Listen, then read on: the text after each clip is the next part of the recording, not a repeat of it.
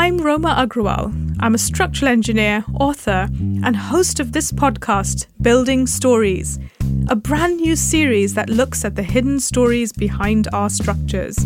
In each episode, I'll be delving into the fascinating secrets behind some of the world's best-known buildings, bridges, and other structures, as well as some incredible feats of engineering that you may never have heard of. I'll also explore what's going on from different perspectives, looking closely at the materials, history, and people that led to the existence of these structures with the help of some special guests.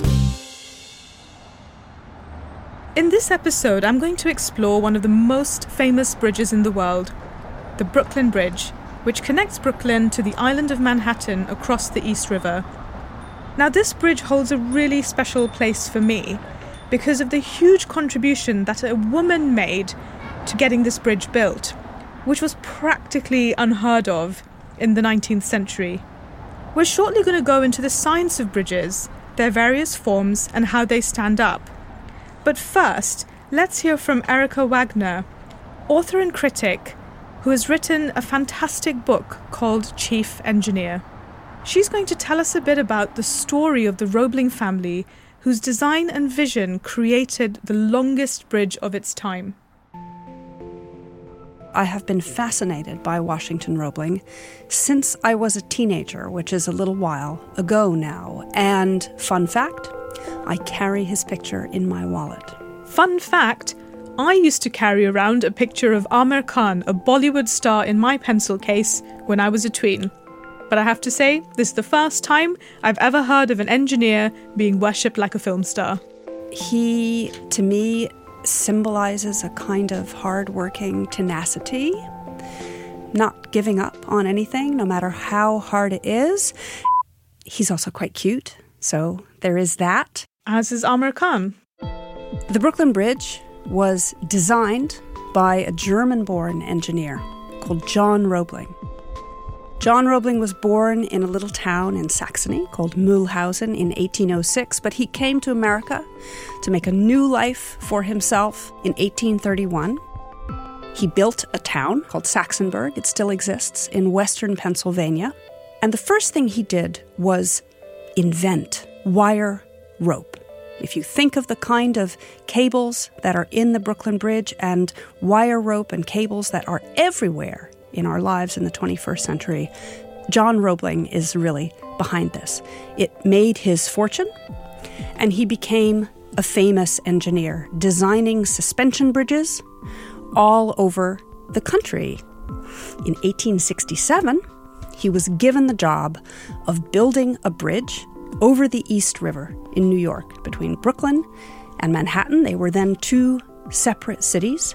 We take the bridge for granted now, but this was a really awesome, unprecedented task. John Roebling was an extraordinary man. He was very famous in his day. He was known as the Lesser Leonardo. But John Roebling, by all accounts, wasn't a very nice man. In fact, Washington has written about his extreme violence towards his family, and also how, in his will, he had carefully deducted from his children's inheritance every penny that he had spent on them during his lifetime. So Washington Roebling was the oldest of John Roebling's children. He was born in 1837. He was raised by his father to be an engineer. To ask whether he wanted to be an engineer is kind of a pointless question. He had no choice.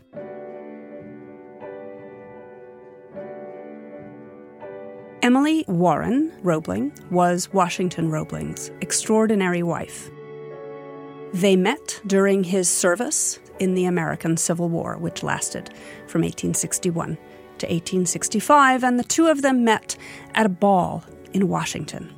And he was completely struck by her, and he wrote to his younger sister, Elvira. It was the first time I ever saw her, and I am very much of the opinion that she has captured your brother Washi's heart at last. So what started out as a man and a woman playing typical roles in a love story led to a shaking up of traditional gender expectations later in their lives, which had its basis in Emily's early upbringing and education. She was the younger sister, the very much younger sister of his commanding officer, who was a man called General G.K. Warren. And G.K. Warren loved his younger sister very much, treated her more like a daughter, but crucially took great care for her education, which was not necessarily the case for young women of her class and type of that kind. She was very well educated, and G.K. Warren himself was a surveyor, so she had grown up hearing technical talk. Washington and Emily married in 1865. But then, in 1867, during the first preparations for the building of the Brooklyn Bridge, she and Washington went on an extraordinary trip to Europe so that Washington could investigate the most sophisticated techniques for the building of suspension bridges, because those sophisticated techniques were happening in Europe at the time. By the time they went to Europe, John Roebling was already going to be the chief engineer of this new bridge. It was pretty much agreed from the beginning that John Roebling was the only man who could build this bridge. It was a radical construction. No one had ever built anything like this before, and many people thought, many engineers thought, that it couldn't be built. But if anyone could build it, John Roebling could. And then, in the summer of 1869, John Roebling had what seemed like a small accident. Doesn't seem like a big deal. 10 days later, he was dead. And now there was no one in charge of the bridge. It was also then agreed that the only man to do this was his son, Washington. Little did they know at the time that quite soon it would actually be a woman doing this job. By the time Washington took over the construction of the Brooklyn Bridge, the engineering of the Brooklyn Bridge, he was 32 years old. He had never had sole charge of a project of this size, but then, of course, no one had. Everything about this bridge was new. It was a constant process of experiment and discovery. So he was down at the work site probably more than many of his men who would have been working in shifts, but he was pretty much always there, and crucially, he was going down into the caissons. We'll hear a bit more about what caissons are in a moment, but essentially they were the huge chambers sunk to the bottom of the river that men worked inside to dig out the foundations of the towers for the bridge. To keep water and soil out, they were filled with pressurized air. So the water is kept out of these chambers with compressed air. But working in compressed air is very dangerous, just like deep-sea diving is dangerous. And now we know that when you go deep-sea diving, you have to come up very slowly so you don't get nitrogen bubbles in your blood, blocking your bloodstream, causing you pain. If they get up into your brain, they'll kill you. This is now called decompression sickness, also known as the bends. But it was then called caisson disease. And nobody understood what caused it or why it happened. And people thought erroneously, as we know now, that the way to avoid it was to come up as fast as you could, right? To get out of this, they thought that it was the atmosphere itself causing this disease, not the rate at which you come up out of it. And many of the men working on the bridge were afflicted, but then he himself became very badly afflicted almost immediately. As soon as he could not go down to the bridge, life was very difficult for him, for all of the engineers. He could not bear to have anyone around him. Except for his wife, Emily. What he started to do was dictate to her. He was afraid that he would die. He was pretty sure that he would die. So he had to get out everything he knew about what was to happen. And she comes to know an enormous amount about the bridge. And she is able to, as far as we know, go down to the worksite, convey his instructions, but also speak, kind of on the hoof. She's able to deal with the trustees. And I should say, and he really said, Washington said, probably better than he ever would. She was extremely tactful. She was extremely charming. And that, of course, is a hugely important job on an enormous construction project. So that's what she did, and she did that until the bridge was completed. I can tell you that for a project of this scale, in fact any scale, being able to tactfully and clearly get your ideas and thoughts across to a range of different people is absolutely vital to the project's success and an often overlooked skill for an engineer.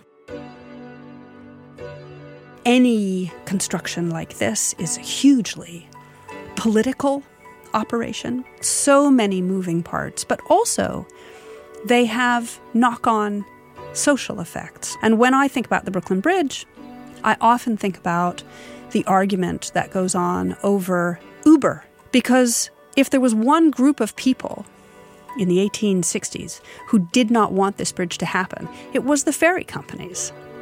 And the ferry companies were not in favor of this giant construction that would, as we see now, pretty much put them completely out of business. Of course, there are still ferries, but it's not a big deal.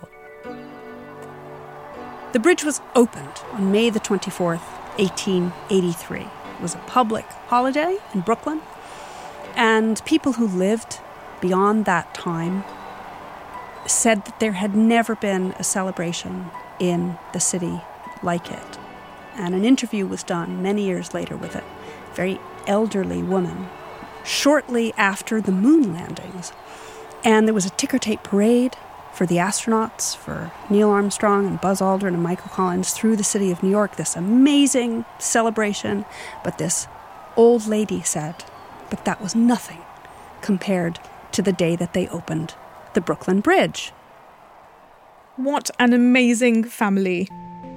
One of the things I found really fascinating when I was researching Emily's story was how differently her contribution was described in different sources. Sometimes there was no acknowledgement of her work at all. But it is nice that today there is a bronze plaque on one of the towers that supports the bridge, which is dedicated to Emily, her husband, and her father-in-law. It reads, "The builders of the bridge, dedicated to the memory of Emily Warren Roebling, whose faith and courage helped her stricken husband, Colonel Washington A. Roebling, complete the construction of this bridge from the plans of his father, John A. Roebling, who gave his life to the bridge. Back of every great work, we can find the self-sacrificing devotion of a woman." Now, I don't really know how I feel about that last sentence there, but I think it's important to remember that the Brooklyn Bridge was a pioneering structure. The Roeblings used a new technology called pneumatic caissons to build the foundations. It was also the first bridge to use steel rather than iron cables, and as I mentioned, it was the longest bridge of its time. But the Brooklyn Bridge is only one type of bridge that we see in our landscapes, and there are loads of other forms. Engineer Oliver Broadbent tells us more. How many types of bridges are there? Well, I would have to do an inventory live rather than I don't have the answer off the top of my head. I think starting with the simplest, you've got the log that's fallen down across the stream, which is probably your most primitive bridge. That is a beam bridge. Now imagine a person standing in the middle of the log. One half of their weight is transferred to one end of the log and the other half to the other. And finally, this force is then channeled through the log's support into the ground. Gravity pulls the person downwards, causing the log to flex slightly, so that it gets slightly squashed at the top of the log and slightly pulled at its underside. Getting a little bit more sophisticated would be your arch bridge. And I forget exactly which ancient civilization did that first. It was the Romans, mate. To picture an arch bridge, start with a Toblerone chocolate bar. Break the bar into its individual wedge-shaped pieces, which are the components of your arch bridge. Let's make sure that the wider part of those wedges are at the top and the narrow bits point downwards, and then stack them side by side and stick them on a table. You don't end up with a straight line like its original shape, but instead you've created an arch. If you then push down, quite gently I'd suggest, in the middle of the arch, imagine that the force from your finger is flowing down through the wedge-shaped pieces of chocolate. The clever thing about arches is that instead of channeling forces across its length in bending, like the log did, it instead does it in compression. So every piece of chocolate is being squashed. By using materials like stone and brick, which are really strong in compression, the Romans created their largest arched bridge structures. So these are two types of bridges, the beam bridge and the arch bridge. The next one Ollie tells us about is the cantilever bridge. The steel truss cantilever bridge, again, has this balance principle. You have some sort of foundations in the river, and then you reach out on either side, and the deck on one side balances the deck on the other side. So you can imagine you are standing there, and with your arms outstretched, you reach out, and there might be somebody else standing a little bit further away, and they reach out their arms, and you're sort of balancing the deck on either side of the person. They're like a set of seesaws that just meet where the seats are, if you can imagine, and they're all linked together so that they don't all kind of go seesaw up and down. Those are your basic forms. I'd say the other big typology of bridges is your suspension bridge, or bridges that use cables to hold up the deck. It's fine having a plank going across a ditch or something, but the wider the ditch, the sort of sooner or later that plank is going to sag too much and eventually snap. So the idea of some sort of cable bridge is to have a cable thrown to the middle, and then from a high point on either side, it's sort of hoisting up the middle. So we have two types of cable-based bridge. One is a suspension bridge, and one is a cable-stayed bridge. The suspension bridge is the older type. In France, there were companies that would just go around and try and sell these structures to villages that live next to large rivers. So you get a lot of these kind of relatively small suspension bridges in rural France. It's really, really charming. I'd love to be a suspension bridge salesperson, but... Come on, Ollie. Let's get back on topic now. Anyway, really what you've got is a chain which is hung between the two towers. So a tower on either side of the span, and the deck is then hung from that chain. So that is how the Brooklyn Bridge works. The other type of cable bridge is a cable-stayed bridge. And in this case, rather than having a big chain which goes up to a tower and then is transferred back to the sides, really it's a game of balancing. You could imagine that you have a bit of deck to one side of the tower, and it's balanced by a bit of deck on the other side of the tower, with a cable just going simply over the top of the tower and down to the other side. And we'll put pictures of all these types of bridges on our website if you want to have a look. www.buildingstoriespodcast.com. So, all these different types of bridges. Why would you pick one of these over another one? In no particular order. I think one of the things you have to consider is the span, the minimum distance between two of the legs that are holding it up. So for the shortest bridges, we would use a beam bridge. A little longer, and then arches are a good choice. But at some point, the scale of length means you need cables to help.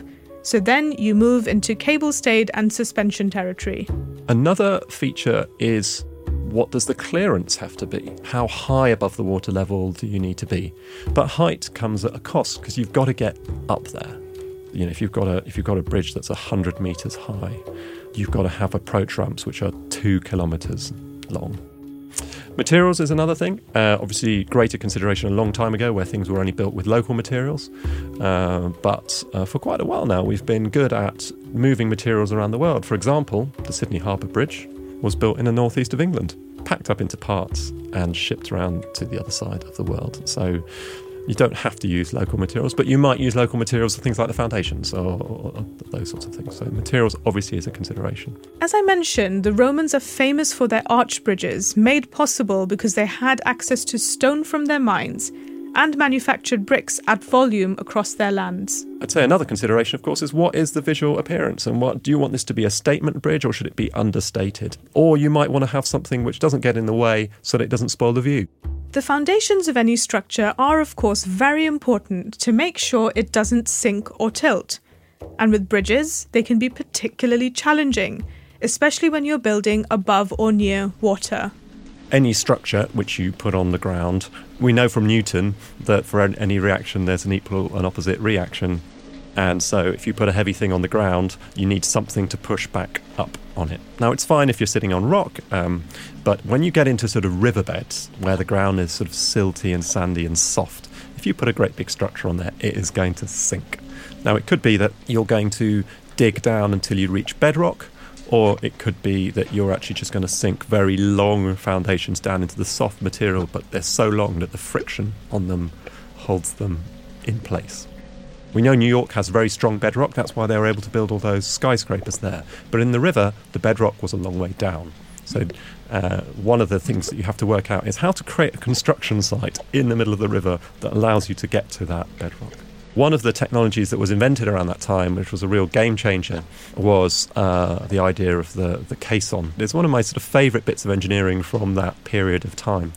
Let's imagine, for whatever reason you need to sink a shaft into the ground. One way to do that is, it's very clever, you build a great big steel ring or iron ring on the ground, like a cookie cutter. And then you pile up rings of concrete or stone on top of that cookie cutter, so like donuts that basically follow the outline of the cookie cutter and pile up. Now, that adds extra pressure. It's a bit like when you push your hand down on a cookie cutter to cut the cookie dough. That concrete or stone weight on top of that iron is going to push down and push it down into the ground. And then you have people working inside the cookie cutter excavating all that soil. And as they excavate round, it sinks down a bit more. And what they can do is add more rings, and those rings that they're adding on top then become the walls of that shaft. And you can go really deep that way. There's one thing to do it on land, but when you're doing it in a riverbed, one of the problems you've got is that soil that you're digging in is completely saturated. So there's a risk that the water is just going to burst in through the sides, or is actually just going to just bubble up through the ground, because we've got very wet ground, and suddenly you just could have all this water so suddenly rush in from underneath. I think it's pretty terrifying, that idea. So one of the developments that the Roeblings came up with in the case of the Brooklyn Bridge was to build a caisson. A caisson is basically like an upside down jam jar, which they're pushing down into the wet sand. And the upside down jam jar on the sides keeps the water out. And then they can pile their heavy weights on top of the jam jar, and that is what pushes the jam jar down into the ground. And then to stop the ground itself underneath from just giving way and all the wet water just kind of basically coming around the sides and underneath, they fill that jam jar with compressed air. So basically they're like pushing back down on the ground with compressed air. And the workers would work inside that jam jar. There'd be some sort of airlock, similar to what you'd get in a submarine.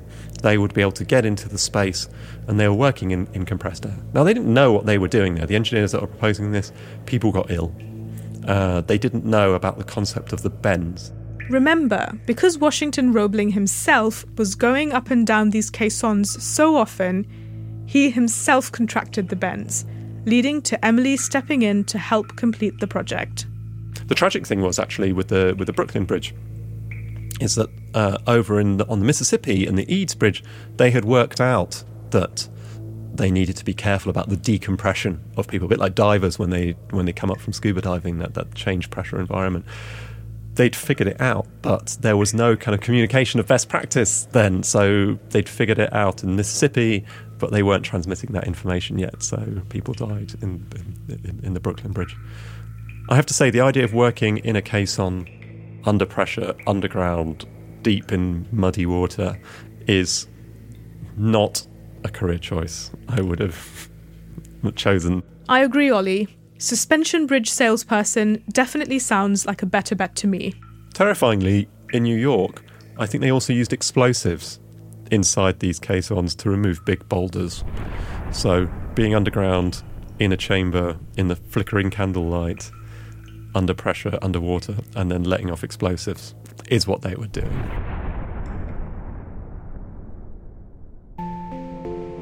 Because of the risks taken, the lives lost, and the sheer persistence of the Roebling family, particularly Emily, the Brooklyn Bridge lives on as a symbol of New York. It reminds me of the huge leaps forward we made in engineering during the Industrial Revolution. But that progress came at a cost. Us engineers today can only achieve what we can because of this progress made before us. It brings to my mind those famous words from Isaac Newton. If I have seen further, it is by standing on the shoulders of giants.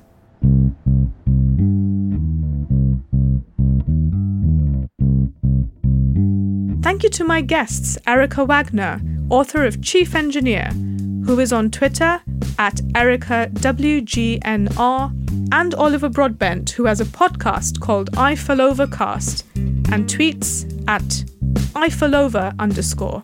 Eiffel, spelt like the tower in Paris, that is. This has been a Folded Wing production. Thank you to Dilesh Haria for my theme music. I've been your host, Roma Agrawal. You can find me on Twitter and Instagram at Roma the Engineer, and my website is romatheengineer.com.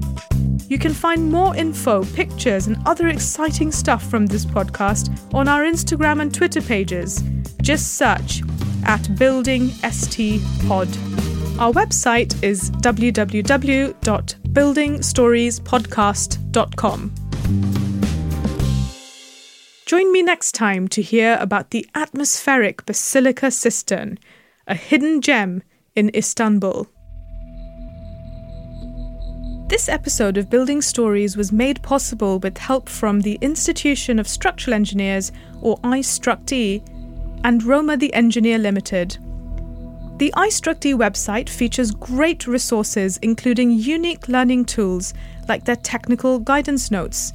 You can also find out about the benefits of student membership, which is an invaluable first step towards a professional career as a structural engineer. If you're enjoying the Building Stories podcast, you'll hopefully like my book Built. Learn more about the hidden stories behind our structures, now available in paperback, and available from all good bookstores.